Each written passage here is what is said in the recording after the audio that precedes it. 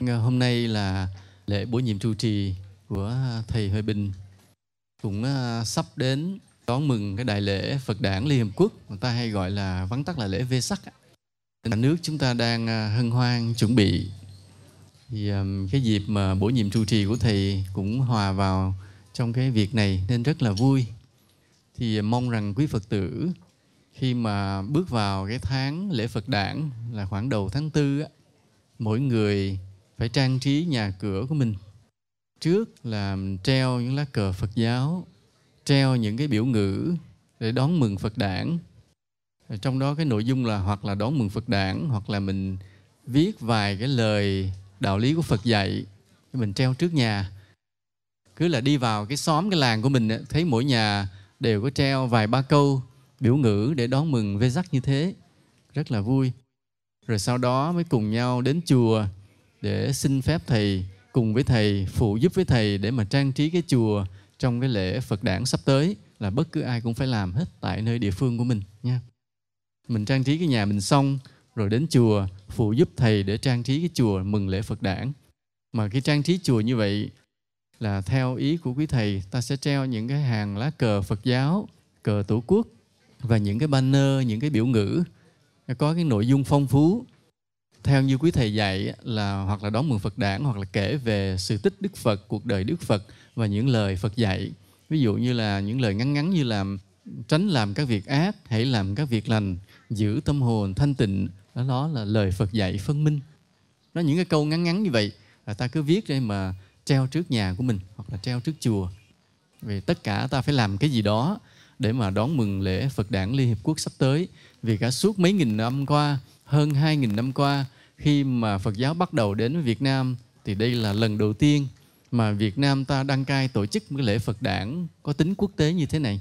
Thì từng người chúng ta, mỗi người chúng ta đều phải đóng góp một cách nhiệt tình, phải làm một cái gì đó để cùng với Phật giáo cả nước chúng ta đón mừng cái đại lễ này nha. Hứa như vậy nha, cố gắng như vậy. Bây giờ chúng ta nhân cái dịp mà lễ bổ nhiệm trụ trì của thầy Huệ Bình, chúng tôi xin nói về cái đề tài là tình nghĩa và trách nhiệm của một người trụ trì. Có cái tình nghĩa mà có cái trách nhiệm. Trước hết, trụ trì là cái gì? Thật ra ngôi chùa là một đơn vị chính của Đạo Phật.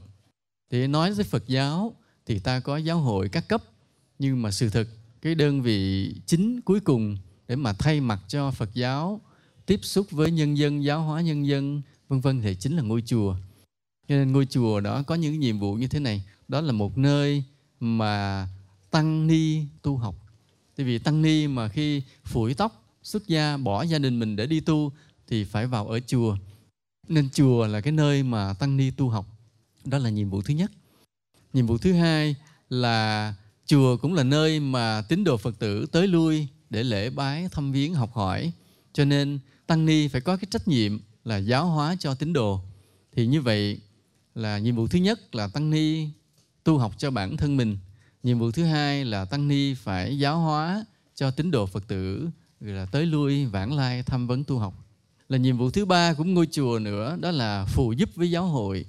Vì giáo hội các cấp thì rất là nhiều việc mà không thể nào làm được nên những Phật sự đó nếu không có từng ngôi chùa mà góp công góp sức vào đấy. Cho nên nơi ngôi chùa cũng là đơn vị của giáo hội, cũng sẽ phụ giúp cho giáo hội bao nhiêu việc Phật sự rất là nhiều. Rồi công việc kế tiếp nữa là phối hợp với chính quyền. Vì chính quyền thì chăm dân, lo cho đời sống của dân, đó là nhiệm vụ của chính quyền. Mà trong đời sống của dân đó có đời sống tinh thần thuộc về tín ngưỡng, thuộc về tâm linh. Nên chùa phải phụ tiếp với chính quyền cũng để chăm lo cho mặt tinh thần, tín ngưỡng của nhân dân. Nên là như vậy. Một việc nữa của ngôi chùa nữa là thay mặt cho Phật giáo mà đối tiếp với các tôn giáo bạn. Nếu trong vùng có nhiều cái thành phần tín ngưỡng khác nhau thì cái ngôi chùa chính là cái nơi mà đại diện cho Phật giáo mà cư xử đối tiếp với tôn giáo bạn, để cái người tôn giáo bạn đó họ nhìn vào Đạo Phật, họ yêu quý. Tuy là khác tôn giáo nhưng họ tin rằng Đạo Phật là chân chính, là Đạo Phật có thể làm bạn được, có thể học hỏi, nghiên cứu được. Tại vì nơi Đạo Phật chúng ta sẽ làm cho các tôn giáo bạn thấy rằng là dù đạo nào thì đạo, Nhưng mà tất cả chúng ta đều là người Việt Nam, đều phải chung tay góp sức, phải thương yêu nhau và phải cùng xây dựng và bảo vệ đất nước này. Ý là như vậy. Thì Đạo Phật chính là cái diền mối mà đoàn kết và nhắc nhở được điều đó rất là tốt, tốt hơn hẳn đi. Vì nhiều cái nhiệm vụ như vậy cho nên ta thấy là thầy trụ trì sẽ rất là vất vả. Thầy vừa phải dành thời gian để tự mình tu học, thúc liễm thân tâm, giữ gìn giới hạnh, tăng trưởng được thiền định, vừa phải lo giáo hóa Phật tử tới lui tu tập, rồi vừa phải phụ tiếp giáo hội, là phối hợp chính quyền, đối tiếp tôn giáo bạn. Nên thầy trụ trì rất là bận. Do đó, một mình thầy ba đầu sáu tay không bao giờ làm nên hết tất cả những việc đó. Chúng ta nhớ một điều như vậy.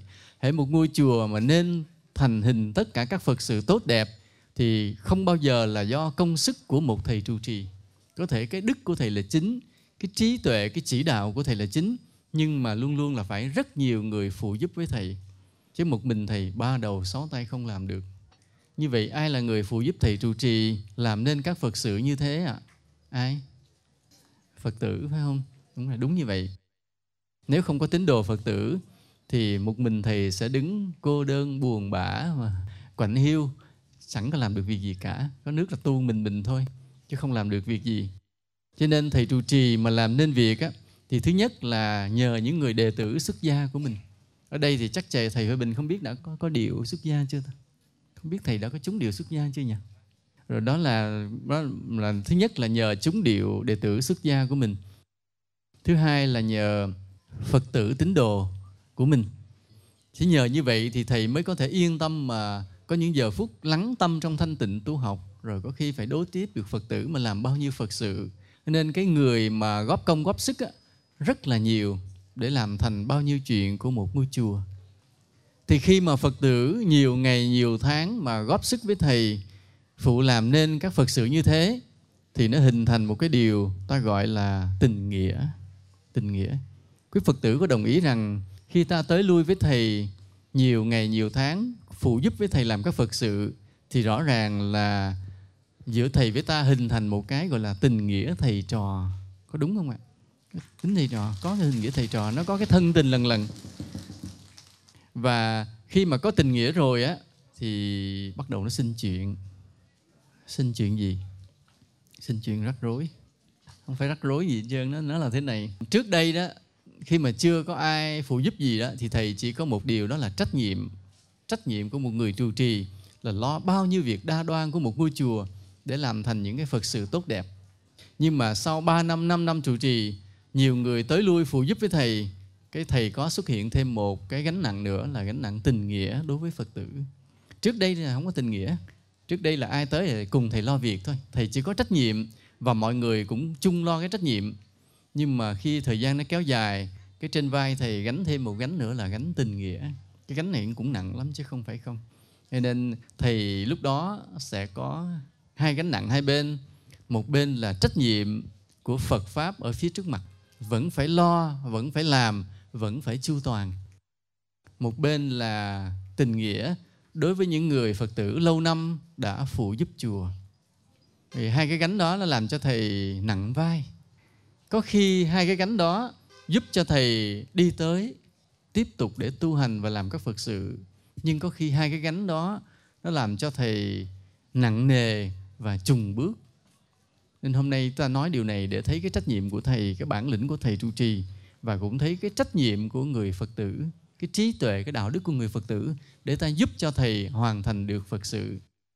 Khi ta biết rằng mình thương thầy, mình tới với thầy, phụ giúp thầy lâu ngày, thì nó xuất hiện cái khái niệm tình nghĩa. Và cái khái niệm tình nghĩa này đôi khi nó giúp cho thầy hoàn thành cái trách nhiệm phía trước, nhưng cũng đôi khi nó làm cho thầy nặng vai và trì trệ lại cái trách nhiệm phía trước. Là tại sao như vậy thì ta sẽ phân tích thế này. Ví dụ như cái người mà tới lui phụ giúp với thầy lâu ngày mà là người tốt, cái người đã không chấp công, không có kiêu ngạo, không đòi hỏi ở thầy điều gì hết, cứ tiếp tục vô ngã để mà phụ giúp với thầy lo các Phật sự trước mặt, thì như thế là cái tình nghĩa này nó không trái với cái trách nhiệm, và càng lúc càng giúp thầy hoàn thành những cái trách nhiệm của một người trụ trì đối với Phật Pháp. Nhưng có khi cái tình nghĩa này nó lại ngược với cái trách nhiệm. Tình nghĩa nó ngược là làm sao? Tình nghĩa nó ngược là ví dụ như là mình có công nhiều, có tình nghĩa với thầy nhiều, nhưng mà tới lúc ngôi chùa phải phát triển, chùa phải xây thêm, Phật tử đã đến rất đông, rất là nhiều thành phần, rồi giáo hội giao cho nhiều việc, thầy phải phát triển cái Phật sự ra, mình không còn đủ sức nữa. Tức là mình không đủ sức nữa. Bây giờ các em nó tới đông, phải có người dạy dỗ, phải mở mang, phải đủ thứ việc. Mình giúp thầy trong giai đoạn mà chùa còn ít ỏi, còn nghèo và ít người, mình làm rất tốt. Nhưng mà đến khi chùa đông, chuyện lớn ra rồi, mình không còn đủ sức nữa. Nhưng mà mình vẫn chấp cái công cũ, chấp vào cái tình nghĩa cũ. Mình đòi hỏi là thầy không được giao cái trách nhiệm cho ai hết, vẫn chỉ một mình để lo, mà mình lo thì không nổi. Thì đây là cái việc mà cái tình nghĩa nó trái với cái trách nhiệm. Thầy sẽ rất là phân vân. Một bên là cái trách nhiệm phía trước, Phật sự phải phát triển, phải đón nhận đông người đến với chùa để cùng chăm lo việc đạo. Nhưng một bên là cái tình nghĩa với mình đòi hỏi là vẫn phải duy trì, vẫn phải giữ gìn, vẫn phải giao cho mình gánh vác việc này việc kia, mà biết là giao cho mình thì việc sẽ hư. Tại vì mình không đủ sức làm nữa. Nên đây là cái ta gọi là cái tình nghĩa và cái trách nhiệm tới lúc nó trái nhau. Thì đến lúc này là mới hiểu được cái bản lĩnh của ông thầy trụ trì. Thì ông thầy trụ trì đó, ông phải xử sự làm sao mà không mất cái tình nghĩa cũ, nhưng mà vẫn phải chu toàn được cái trách nhiệm phía trước. Chu toàn trách nhiệm phía trước là vẫn phải chọn được thêm người mới để phụ gánh vác Phật sự, mà không có cái vẻ phụ phàng bỏ bê cái người cũ. Chỉ trừ trường hợp cái người cũ mà nổi xung thiên lên giận, làm đủ trò phiền não thì thôi đành.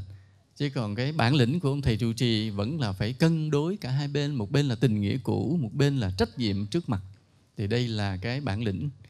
Không được vì cái tình nghĩa cũ mà ta bỏ cái việc Phật sự trước mắt. Buộc ta phải nhận thêm người, phải phát huy, phải nâng đỡ những người trẻ lên, những người mới, những người có khả năng để cùng chung tay làm các Phật sự.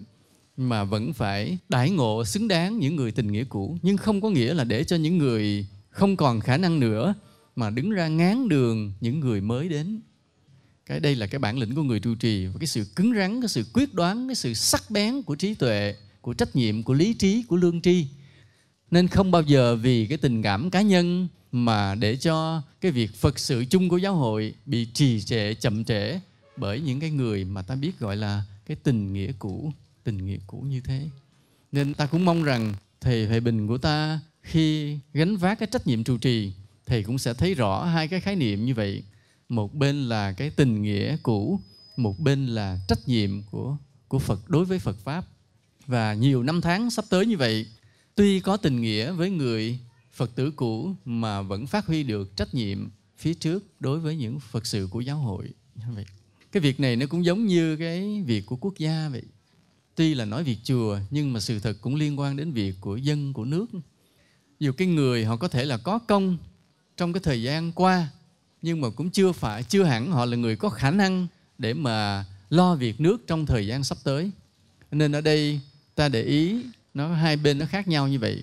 Một bên là người có công trong quá khứ, một bên là cái người có khả năng để lo những việc trước mắt.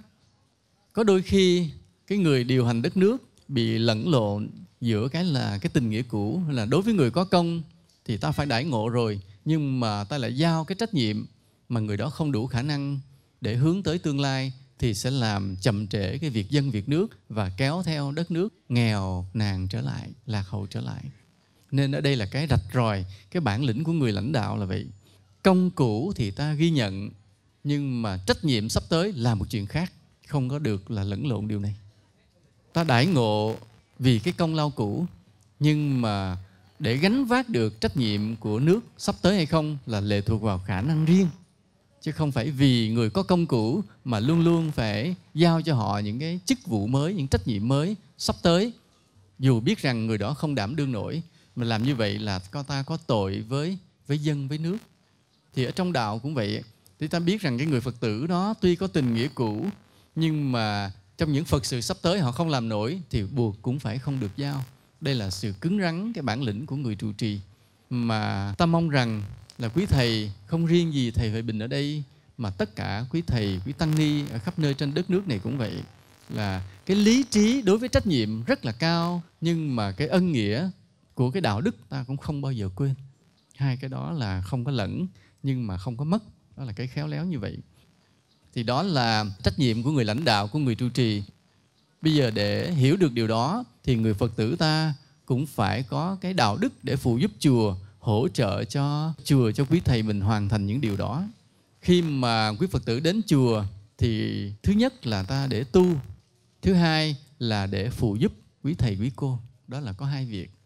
Khi đến tu thì ta khiêm tốn học hỏi, những điều gì chưa biết thì ta phải ân cần thưa hỏi để quý thầy chỉ dạy, từ những nghi thức nhỏ, từ những việc tu sửa nội tâm, từ những câu kinh mà ta chưa hiểu.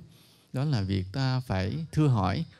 Rồi những lúc ta thực hành ở tại chùa, những lúc ta tu tập tại nhà, có điều gì gút mắt thì phải đem đến chùa để thưa hỏi quý thầy quý cô. Nên đó là cái việc tu cho bản thân mình, đến nương tựa quý thầy quý cô để học cho bản thân mình. Rồi việc kế tiếp, khi mà ta đã hiểu đạo rồi, ta đã tu được rồi, thì ta bắt đầu phải phụ giúp quý thầy quý cô để cùng lo việc chùa, lo việc đạo. Thì cái gọi là giúp cho quý thầy quý cô để mà lo việc chùa, lo việc đạo là giúp điều gì? Thứ nhất là giúp cho quý thầy quý cô tu hành chuẩn mực. Đến chùa để giúp quý thầy quý cô tu, chứ không có phá quý thầy quý cô. Nhớ như vậy.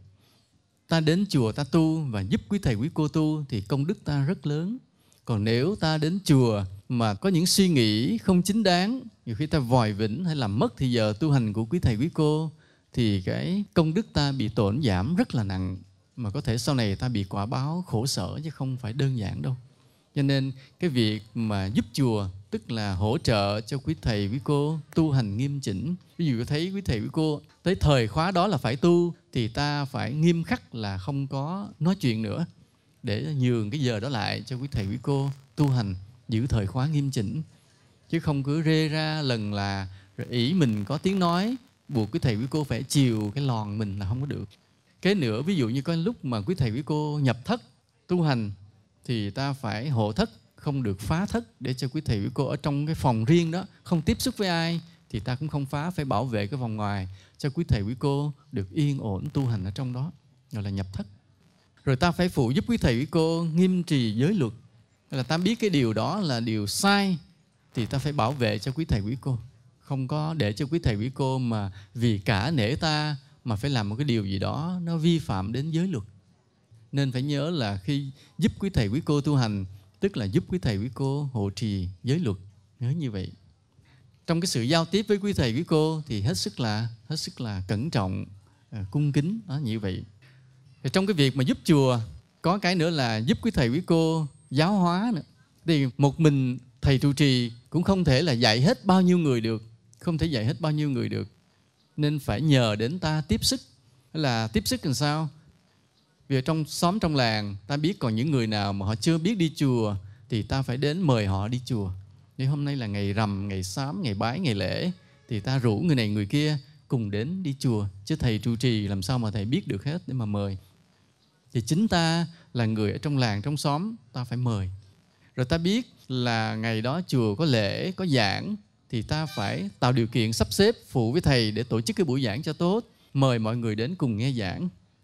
Nghĩa là khi mình tinh tấn tu rồi, mình phải giúp cho người khác cùng biết đạo để cùng tu. Đó là gọi là phụ thầy để giáo hóa. Chứ một mình thầy không bao giờ thầy làm được cái công việc giáo hóa chúng sinh. Không ai ba đầu sáu tay làm được tất cả mọi việc. Ta biết là công việc của thầy là tu thì ta giúp cho thầy tu. Ta biết rằng công việc của thầy là giáo hóa thì ta giúp cho thầy giáo hóa. Ta biết rằng công việc của thầy là phù tiếp giáo hội thì ta giúp cho thầy trong những công việc mà giáo hội giao, vân vân như vậy. Đó là một người Phật tử ngoan, một người Phật tử thuần thành, lúc nào cũng phụ tiếp đứng bên cạnh quý thầy để mà lo việc đạo, lo việc làng, lo việc nước, thì công đức của ta thật là vô lượng. Nhớ như vậy. Ta thấy tăng ni không bao giờ là đủ. Cả một cái ngôi làng to thế này, cả ngôi chùa này, có một ngôi chùa này có một vị thầy thì ta thấy là không bao giờ đủ. Cho nên cái việc tu hành là không bao giờ dư. Nên mỗi người chúng ta ai cũng phải phát tâm phụ tiếp với chùa để mà xây dựng cái ngôi chùa, ngôi làng, ngôi đình trong ta, trong làng, trong địa phương của ta được phát huy, được hưng thịnh. Chứ không bao giờ mà ỷ lại đổ hết cho người này người kia. mỗi người chúng ta phải đứng ra phụ tiếp với Thầy để cùng làm những việc đạo như thế. Vì biết đâu một kiếp nào đó sắp tới, chính ta cũng sẽ là người xuất gia, ta cũng sẽ bước vào chùa để phủi tóc mà tu tập. Thì lúc đó cũng sẽ rất nhiều người đến phụ tiếp với ta cùng làm những việc đạo. Còn nếu mà ta thụ động, không phụ, không tiếp với Thầy, yêu đạo mà không có tích cực để phụ với Thầy làm việc đạo, một kiếp nào đó mà ta đi xuất gia, ta sẽ ở nơi một cái ngôi chùa nó vắng vẻ, quạnh hiu, không có ai đến phụ tiếp với ta trong những công việc tu hành và Phật sự như thế thì rất là buồn. Nhớ việc gì cũng có nhân, cũng có quả. Ta nhớ là chùa là nơi đất phúc, là nơi mà Phật ban cho ta những điều tốt lành trong tâm hồn ta và trong cuộc đời của ta. Là trong cuộc sống của mình mà mình biết tới lui với chùa thì mình hưởng được bao nhiêu là ân phúc của Phật để lại. Và vì vậy ta phải phát huy cái ân phúc đó trong cuộc đời ta, trong tâm hồn ta, cho con cháu ta, cho làng xóm ta. Hiểu được điều này, ta biết rằng cái việc mà ta gắn bó với chùa, tới lui với chùa, phụ giúp với chùa vừa là cái điều may mắn của cuộc đời ta mà vừa là cái bổn phận bắt buộc. Ta được đến với chùa là một may mắn. Biết bao nhiêu người không có cơ hội để đến với chùa học hỏi tu tập. Mà ta được cái duyên lành đó, ta được cái duyên may, được cái căn cơ từ một đời nào, kiếp nào đó. Nên bây giờ mình biết mến đạo, tới với chùa để tu tập thì phải gắn bó, phải chịu khó mà phụ giúp với Thầy để cho mình cũng được tu, Thầy cũng được tu, mà bao nhiêu việc Phật sự được hoàn thành. Thì khi ta gắn bó với chùa, tu tập được nhiều như vậy, hỗ trợ với Thầy được nhiều như vậy thì nó sẽ có cái tình nghĩa đối với Thầy, chứ không phải là không. Nhưng mà nhớ lúc nào lòng ta cũng khiêm tốn, không có được kiêu căng, không được đòi hỏi, không được muốn là Thầy phải thương mình nhiều hơn người khác, mà lúc nào cũng phải khiêm tốn, đứng ở phía sau, nhường cho những người mới tới. Ví dụ như trong một buổi lễ đông như vậy, thì cái chỗ nào ngồi tốt nhất thì mình mời cái người lạ, người mới đến chùa họ ngồi. Còn mình chấp nhận để đi phục vụ thì nhìn vô cái đó biết là cái người này là Phật tử thuần thành, người này đã tu lâu mà có đạo hạnh. Còn nếu mình nói tôi tu lâu, tôi chùa, tôi phải ngồi ở cái ghế vị trí tốt nhất này vân vân, thì ta biết cái người này là ỷ vào cái tình nghĩa rồi kiêu căng rồi đòi hỏi, thì cái phước ta bị tổn đi. Nên nhớ mình càng tu nhiều chừng nào, mình càng trở thành cái người phục vụ nhiều chừng nấy. Luôn luôn tình nguyện đứng sau, đứng dưới để lo cho những người mới. Nghĩa là ta nhìn vào một loạt các Phật tử thế này mà ta thấy người nào mà ngồi hàng trên thì biết là người mới tu. Thì nói không biết có trật không? Còn cái người nào đứng xa xa ngồi gần đi phục vụ, ta biết cái người này tu lâu rồi. Thì nói phải không biết có trật không ta? Không biết có nói lộn không? Nên nhớ vậy, hễ mà muốn mình làm người Phật tử thuần thành ngoan ngoãn thì lúc nào cũng lo cho cái người mới đến. Còn phần mình là người phục vụ. Còn mình đến chùa mình mong rằng người ta phải lo cho mình thì biết ngay mình là đạo hạnh chưa sâu. Còn đạo hạnh đã sâu rồi thì chỉ thích làm người phục vụ. Nhiều khi ở nhà mình mình làm lớn, đôi khi mình làm giám đốc, đôi khi mình làm ông làm bà, rồi cái ai cũng phục vụ mình. Hễ làm giám đốc trong công ty thì ngồi đó có người rót nước, nhưng mà khi vào chùa rồi lập tức mình biến thành chúng điệu nhỏ liền, thì đó là người Phật tử tốt.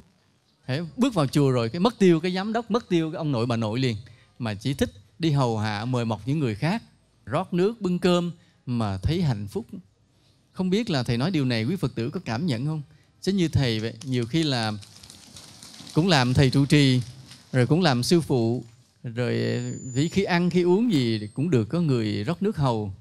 Coi vậy chứ không hạnh phúc đâu. Một lúc nào đó mình có một cái dịp rót một ly nước mời ai cái thấy sung sướng vô cùng á. Lúc đó được làm nhỏ đó, cảm thấy lúc này bây giờ bữa nay mình được làm một người nhỏ để mình bưng ly nước mình mời một người khác, thấy hạnh phúc vô cùng. Mà nhiều khi cái vị thế mình làm trụ trì, làm bổn sư rồi mình ít được làm nhỏ. Chứ ai mà còn làm nhỏ được hãy cố gắng làm nhé. Cứ mong mình làm nhỏ, đừng thèm làm lớn. Coi vậy mà hạnh phúc. Mà đó cũng là đạo đức, đó cũng là đạo đức nha. Một điều nữa là ai chưa quy y Phật thì ta phải đến mời người đó về chùa để quy y, để cho chùa đông Phật tử lên, mà cũng là để gieo duyên lành cho các Phật tử. Chứ đừng có một mình biết quy y rồi mình nín luôn, không ai được. Rồi mình thỉnh thầy thuyết giảng hàng tháng. Ví dụ bây giờ ta có thầy về đây trụ trì chính thức ở chùa Đại Đồng này rồi, thì ta đến ta thỉnh thầy nói: thưa thầy, mỗi tháng xin thầy vào ngày sám, ngày lễ thì giảng một bài pháp ngắn ngắn cho chúng con nghe. Rồi mình năn nỉ quá, buộc lòng thầy cũng phải giảng, cho thầy cũng hết làm biếng được. Thế mỗi tháng, nửa tháng như vậy có một bài giảng sẽ ấm áp làng xóm vô cùng. Nhớ thầy trụ trì mà thuyết bài pháp ngắn ngắn tới 30 phút, 45 phút thôi thì nó làm ấm cả cái làng, cái xóm này chứ không phải là đơn giản đâu. Quý Phật tử có thấy như vậy không? Thầy thấy như vậy. Thầy nhớ hồi xưa có một lần thì về cái chùa làng đó, thầy cũng ở, thì cũng chưa trụ trì chính thức, nhưng mà cứ mỗi nửa tháng ngày xám cái thầy giảng chừng 45 phút mà sau đó thấy cả cái xóm ấm lên hết trơn vậy, làng ấm lên vậy, rất là hay. Nên cái lời pháp, cái lời đạo của quý thầy mà ban bố, nó làm tươi cả cái mặt đất này, nó làm ấm áp cái tình làng nghĩa xóm lên. Con nít bắt đầu nó cũng sẽ ngoan dần, và làng xóm sẽ tình nghĩa với nhau hơn nhờ những cái lời đạo pháp như thế. Cho nên ta cứ phải thỉnh thầy để mà thuyết pháp. Rồi một điều nữa là ta phải tập quản lý lẫn nhau để cho thầy đỡ bận tâm. Ví dụ như bây giờ người đến chùa đông rồi mà thầy thời gian đâu mà thầy mà chăm lo hết từng người được. Thế ta phải xin phép thầy để lập thành từng tổ, từng nhóm. Nói tụi con ở xóm Đông thành lập cái tổ xóm Đông, xóm Tây thành lập cái tổ xóm Tây, bầu ra tổ trưởng, tổ phó. Thế là căn dặn nhau, nhắc nhở nhau để tới ngày đó ta phải đi chùa, tới ngày đó ta tu tập. Rồi trong làng, trong xóm là biết cùng tổ với nhau, nhắc nhau là phải giữ gìn giới hạnh đạo đức của người Phật tử để mà xứng đáng là đứa con của Phật tổ Như Lai, đứa con của thầy trụ trì, vân vân. Đó là ta tự quản lẫn nhau, quản lý lẫn nhau để cho thầy đỡ bận lòng, gọi là phụ tiếp với nhau như vậy. Chứ đừng có ai tu mình. Nhớ khi mà ta đã quy y làm Phật tử rồi thì đừng có đứng ra ngoài tu lẻ loi một mình, mà luôn luôn phải tập hợp với nhau thành từng nhóm, từng tổ, từng đạo tràng để nương tựa bảo ban lẫn nhau. Ở đây ai tu mình, giơ tay lên thì coi. Ai tu mình? Chắc giấu chứ thì nghĩ làm gì mình vô hết. Như vậy là ở đây ai là đã vào trong nhóm, trong tổ, trong đạo tràng rồi, giơ tay lên thì coi. Ồ, giỏi khiếp vậy ta. Phật tử Hải Dương tuyệt vời vậy ta. Hoan hô nha, thầy xin tán thán với Phật tử. Như vậy là quý Phật tử đã có cái ý thức rất là cao. Đúng như lời Phật dạy, Phật không bao giờ cho phép ta tu một mình. Phật luôn luôn dặn ta phải gặp gỡ nhau, phải bàn bạc, phải trò chuyện, phải đàm đạo để mà tăng tiến được đạo tâm của mình. Quý thầy, quý cô cũng như vậy, nên mới tập hợp lại thành giáo hội, thành tăng đoàn. Thì quý Phật tử cũng vậy, là lúc nào ta cũng phải gắn bó với nhau thành từng tổ, từng nhóm, từng đạo tràng để quản lý với nhau cho thầy mình đỡ bận tâm. Nó mới phụ giúp thầy mình được. Mà tiến lên nữa là gì? Khi mà đã cùng là Phật tử rồi thì ta giúp nhau trong đời sống, trong việc làm ăn luôn. Thấy người nào khó khăn quá, ta bàn với nhau phụ cho nâng cái kinh tế người đó lên. Đó là việc Phật sự rất là tốt. Nhớ, cái mà giúp nhau sinh kế để cùng nhau làm ăn đó, để cho khá lên hết rồi sau này mới cùng nhau phụ chùa là cái công đức rất là lớn. Đừng bao giờ để cho ai còn là người nghèo ở trong cái xóm, cái làng của địa phương mình, nhớ như vậy.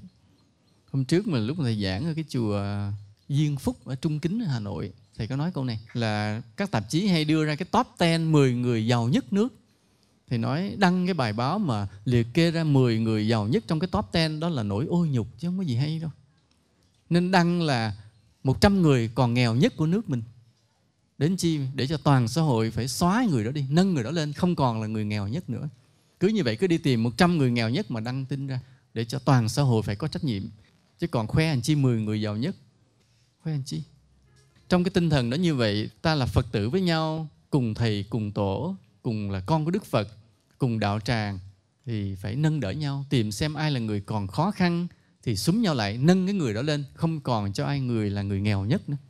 Hễ một người nào nghèo nhất thì tiếp tục nâng người đó lên nữa. Hễ nâng người đó lên rồi cái xuất hiện cái người khác nghèo nhất, ta lại nâng cái người đó lên nữa. Không để cho ai khó khăn là nghèo khổ trong cái tổ, cái nhóm của mình. Đây là cái công đức rất là lớn mà rất là thiết thực của đạo Phật đối với dân gian. Làm được không? Làm được không?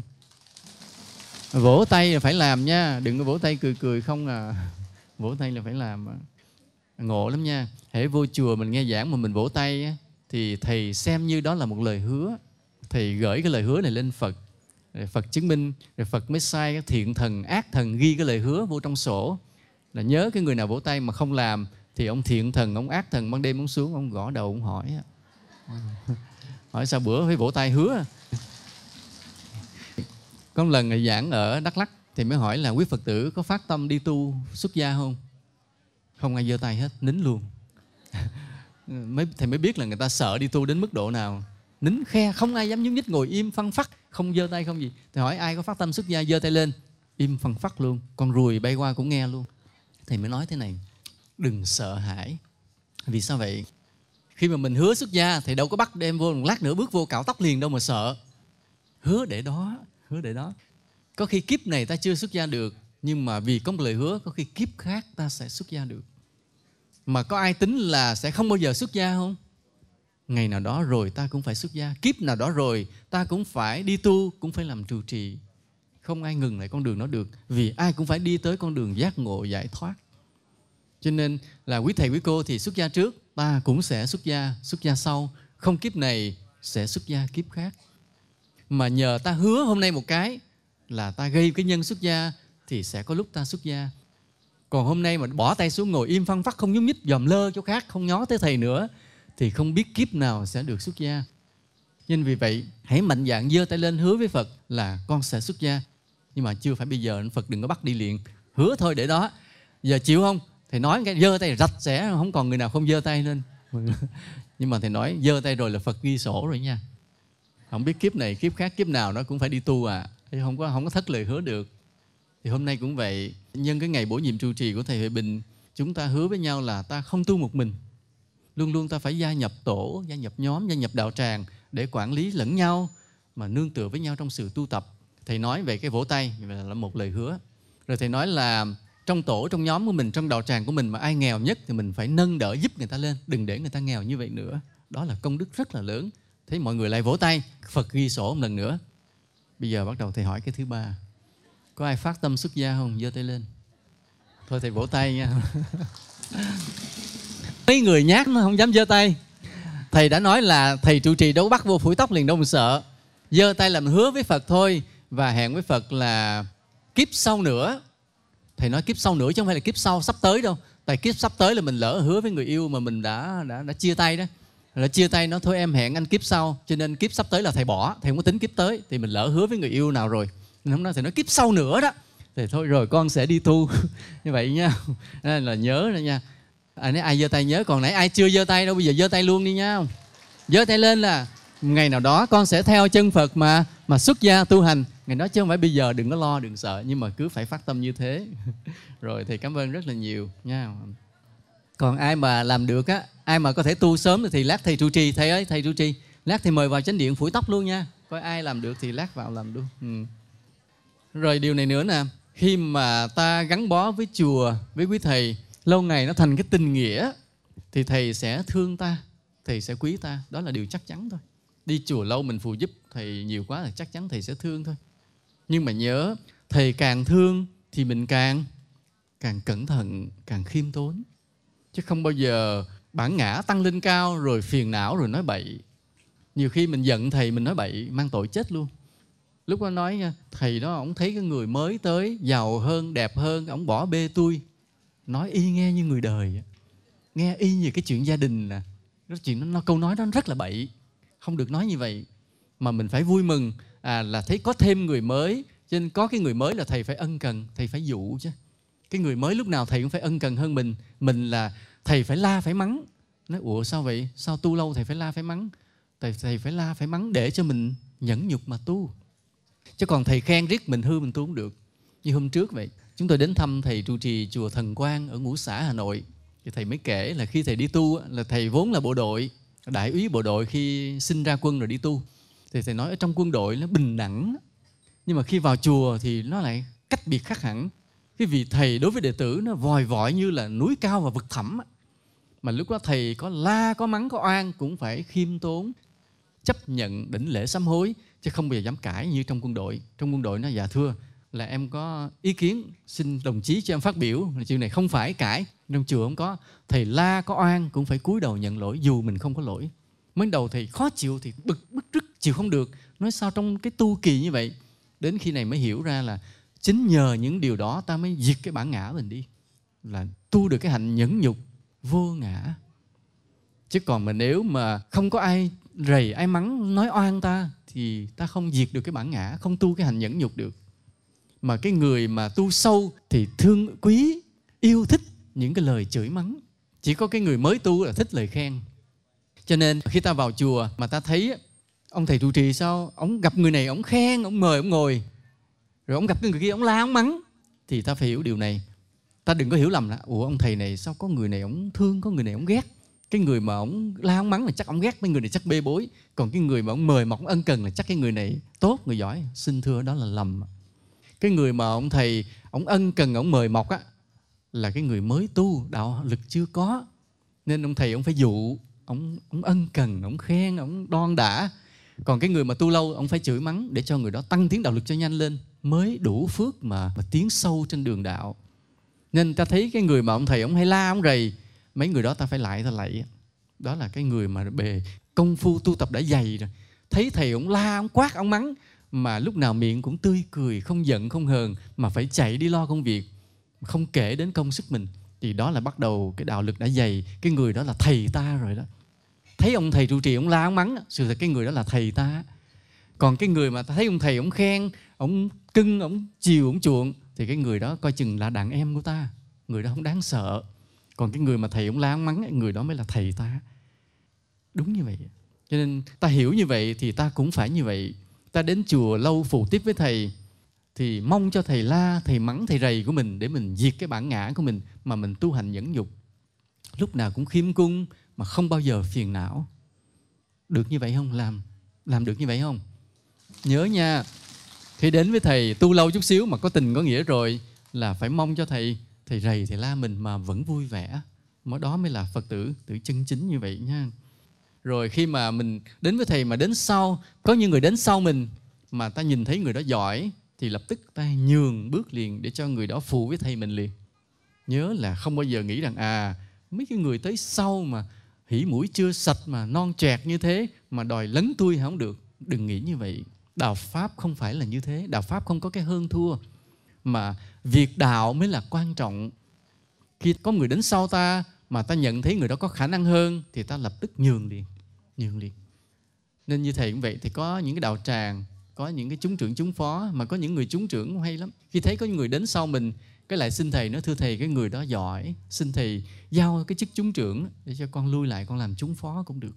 Có những người Phật tử rất là tuyệt vời như vậy chứ không phải là không. Thì ta cũng phải học hành như thế, là mình đến mình phụ tiếp với thầy lâu mà không phải là ỷ lâu rồi đòi hỏi, mà lúc nào cũng sẵn sàng mở đường cho cái người đến sau mình. Thì nhiều khi cái người đến sau lại là cái người giỏi hơn ta. Nhớ như vậy. Rồi cái quan trọng trong cái việc tu tập á, mình ở gần thầy mình lâu thì lúc nào cũng xét lỗi mình để sám hối. Xét lỗi mình để sám hối. Ví dụ như ta đến trước điện Phật, ta quỳ ta lạy Phật, có công đức không?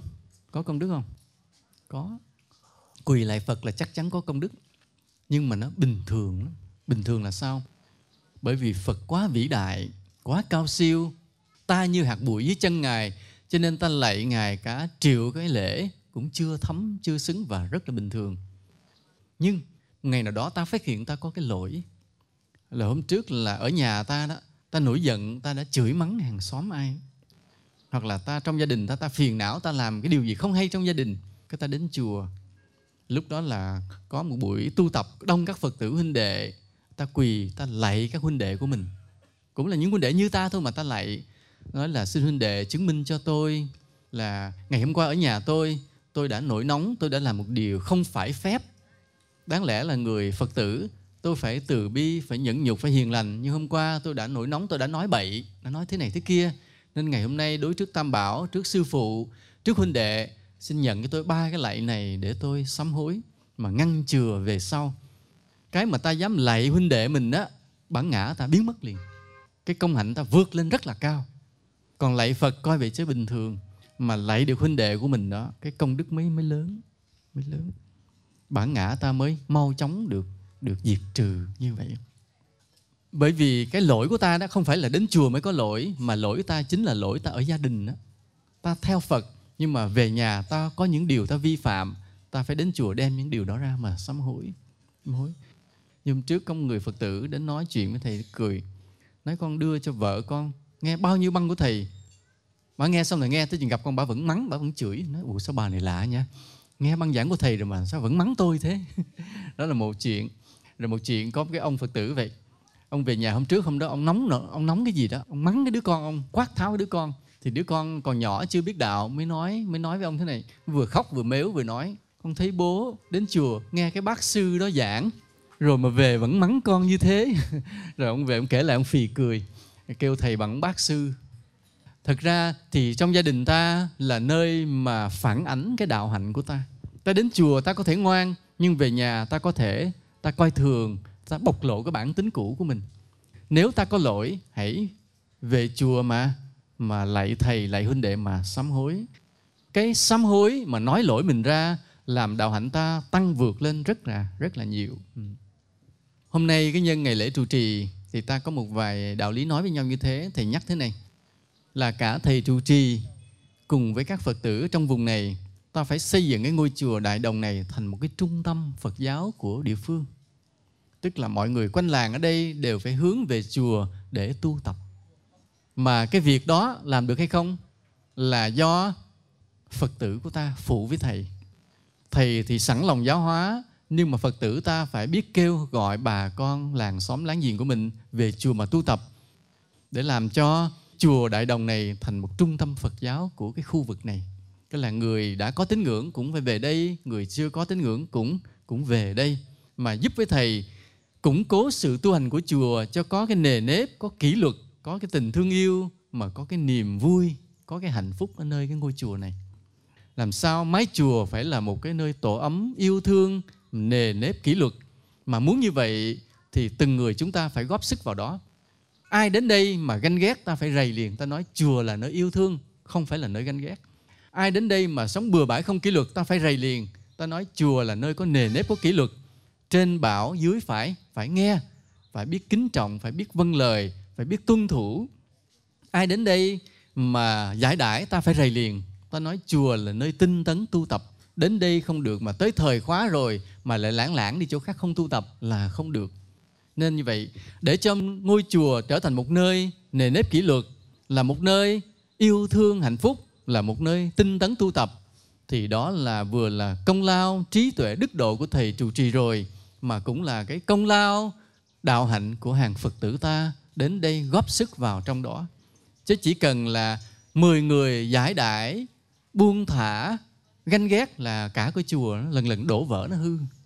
Còn từng người giữ gìn cái tình thương yêu trong ngôi chùa, giữ gìn cái nề nếp kỷ luật cho chùa, giữ gìn cái sự tinh tấn tu tập cho chùa, thì lần lần về cả chùa sẽ thành một cái điểm son của Phật giáo như thế. Ta làm được không ạ? Làm được không? Nhớ nha, cố gắng làm 3 điều đó. Mỗi người góp cho chùa trở thành đó là một cái nơi yêu thương, hạnh phúc, một nơi nề nếp kỷ luật, một nơi tinh tấn tu hành. Mà ai vỗ tay rồi là Phật ghi sổ rồi. Nếu mà không làm thì Phật sẽ gõ đầu đó. Khi ta xây dựng chùa thành một cái tổ ấm như thế, một cái tổ đình như thế, thì sẽ có một hôm nào đó có một người viễn khách lang thang đâu từ nơi xứ xa đi về lại thăm quê này, bất chợt thấy cái ngôi chùa Đại Đồng, rồi ghé chân vào thăm, thắp nhang lễ Phật. Họ vào rồi họ mới chợt phát hiện ra cái ngôi chùa Đại Đồng này có 3 điều: có nề nếp kỷ luật, có yêu thương hạnh phúc, có sự tinh tấn tu tập. Và ta thấy rằng họ chỉ vào thắp hương chùa, cúng ít đồng rồi đi về trong 15 phút. Nhưng mà cái dấu ấn đó làm cho họ tăng trưởng đạo tâm đối với Phật Pháp. Và một người tăng trưởng được đạo tâm đối với Phật Pháp là công đức của ta hưởng được rất là lâu. Mà đó là nhờ công lao của ta nhiều ngày nhiều tháng, ta cùng với thầy xây dựng ngôi chùa có cái nề nếp, có yêu thương, có tinh tấn như thế. Nên đó là cái công đức ta rất là lớn. Và ta hiểu một điều nữa là chùa không phải là nơi bình yên. Chùa không phải là nơi bình yên. Đừng có nghĩ rằng là ở ngoài đời khó khăn rồi ta chạy vào chùa cái ta được bình yên, không có. Ta biết rằng sẽ có những điều khó khăn sóng gió trong chùa. Sẽ có những điều, có những người đến gây chia rẽ, có những ai đó bêu xấu. Đôi lúc chùa sẽ gặp thiếu thốn, đôi lúc có những sự ganh tị, sự nghi ngờ. Chuyện đó sẽ xảy ra trong chùa. Và ta sẽ cùng với thầy mình vượt qua những sóng gió đó. Nghĩa là nếu có chia rẽ, ta với thầy mình sẽ đoàn kết lại. Nếu có người bêu xấu, ta với thầy mình sẽ cùng chịu đựng. Nếu có thiếu thốn, ta với thầy mình sẽ cùng chịu đựng đi qua những khó khăn. Nếu bị nghi ngờ, bị ganh tị, ta cùng với thầy mình đứng vững vàng. Chứ không phải chùa lúc nào cũng đến tu là chỉ có sự bình yên, mà sẽ có sóng gió, có khó khăn. Mà cần phải có sóng gió, có khó khăn để ta mới thể hiện được cái thiện chí, cái đạo tâm, bản lĩnh và cái sự chung thủy của mình đối với thầy mình. Chứ còn hễ mà chùa khó mình chạy mất, hễ chùa sung sướng mình chạy lại thì con người bạc bẽo, không tình không nghĩa, phải không? Nên phải đi với thầy mình qua khó khăn sóng gió thì mới là một người Phật tử trung thành và chung thủy. Và cuối cùng thì ta nhớ mục tiêu của đạo Phật là vô ngã, không có cái ta. Tu làm sao để đừng có cái ta. Mà muốn đừng có cái ta thì ta đừng xem mình là quan trọng, lúc nào cũng thương yêu, cũng tôn trọng mọi người. Mà trong cái hạnh vô ngã đó gần tạo thành cái đạo đức tuyệt vời. Mà cái vô ngã đó tiến xa trở thành sự giác ngộ giải thoát cao siêu. Nhớ như vậy, cái hạnh vô ngã gần trở thành cái đạo đức tuyệt vời trong đời sống. Mà xa thì trở thành sự giác ngộ giải thoát vĩ đại. Mà muốn đạt được sự vô ngã đó, ngoài những cái đạo đức, ngoài những công hạnh thì ta phải tu tập thiền định. Thầy sẽ dạy ta tu tập thiền định giống như Đức Phật ngồi trên chính điện vậy. Bắt chân ngồi kiết già, nhiếp tâm trong thanh tịnh theo đúng phương pháp, theo đúng kỹ thuật. Thì tâm ta lần lần lắng yên trong thanh tịnh, bản ngã ta sẽ được diệt trừ, xóa dần. Và ta một lòng một đời đi theo con đường của Phật. Nên hôm nay nhân ngày lễ trụ trì xin kính chúc cho Chư Tôn Hòa Thượng Đại Đức Tăng Ni được tăng trưởng phúc lành, là cội cây Bồ Đề đạo thọ, che mát cho chúng sinh. Xin kính chúc cho thầy trụ trì xây dựng được ngôi chùa thành một điểm son của Phật giáo ở khu vực. Xin kính chúc cho quý Phật tử được nhiều may mắn, an lạc trong đời sống, cùng với quý thầy quý cô tạo thành những cái công đức cho đời và cho đạo. Nam mô Bổn Sư Thích Ca Mâu Ni Phật.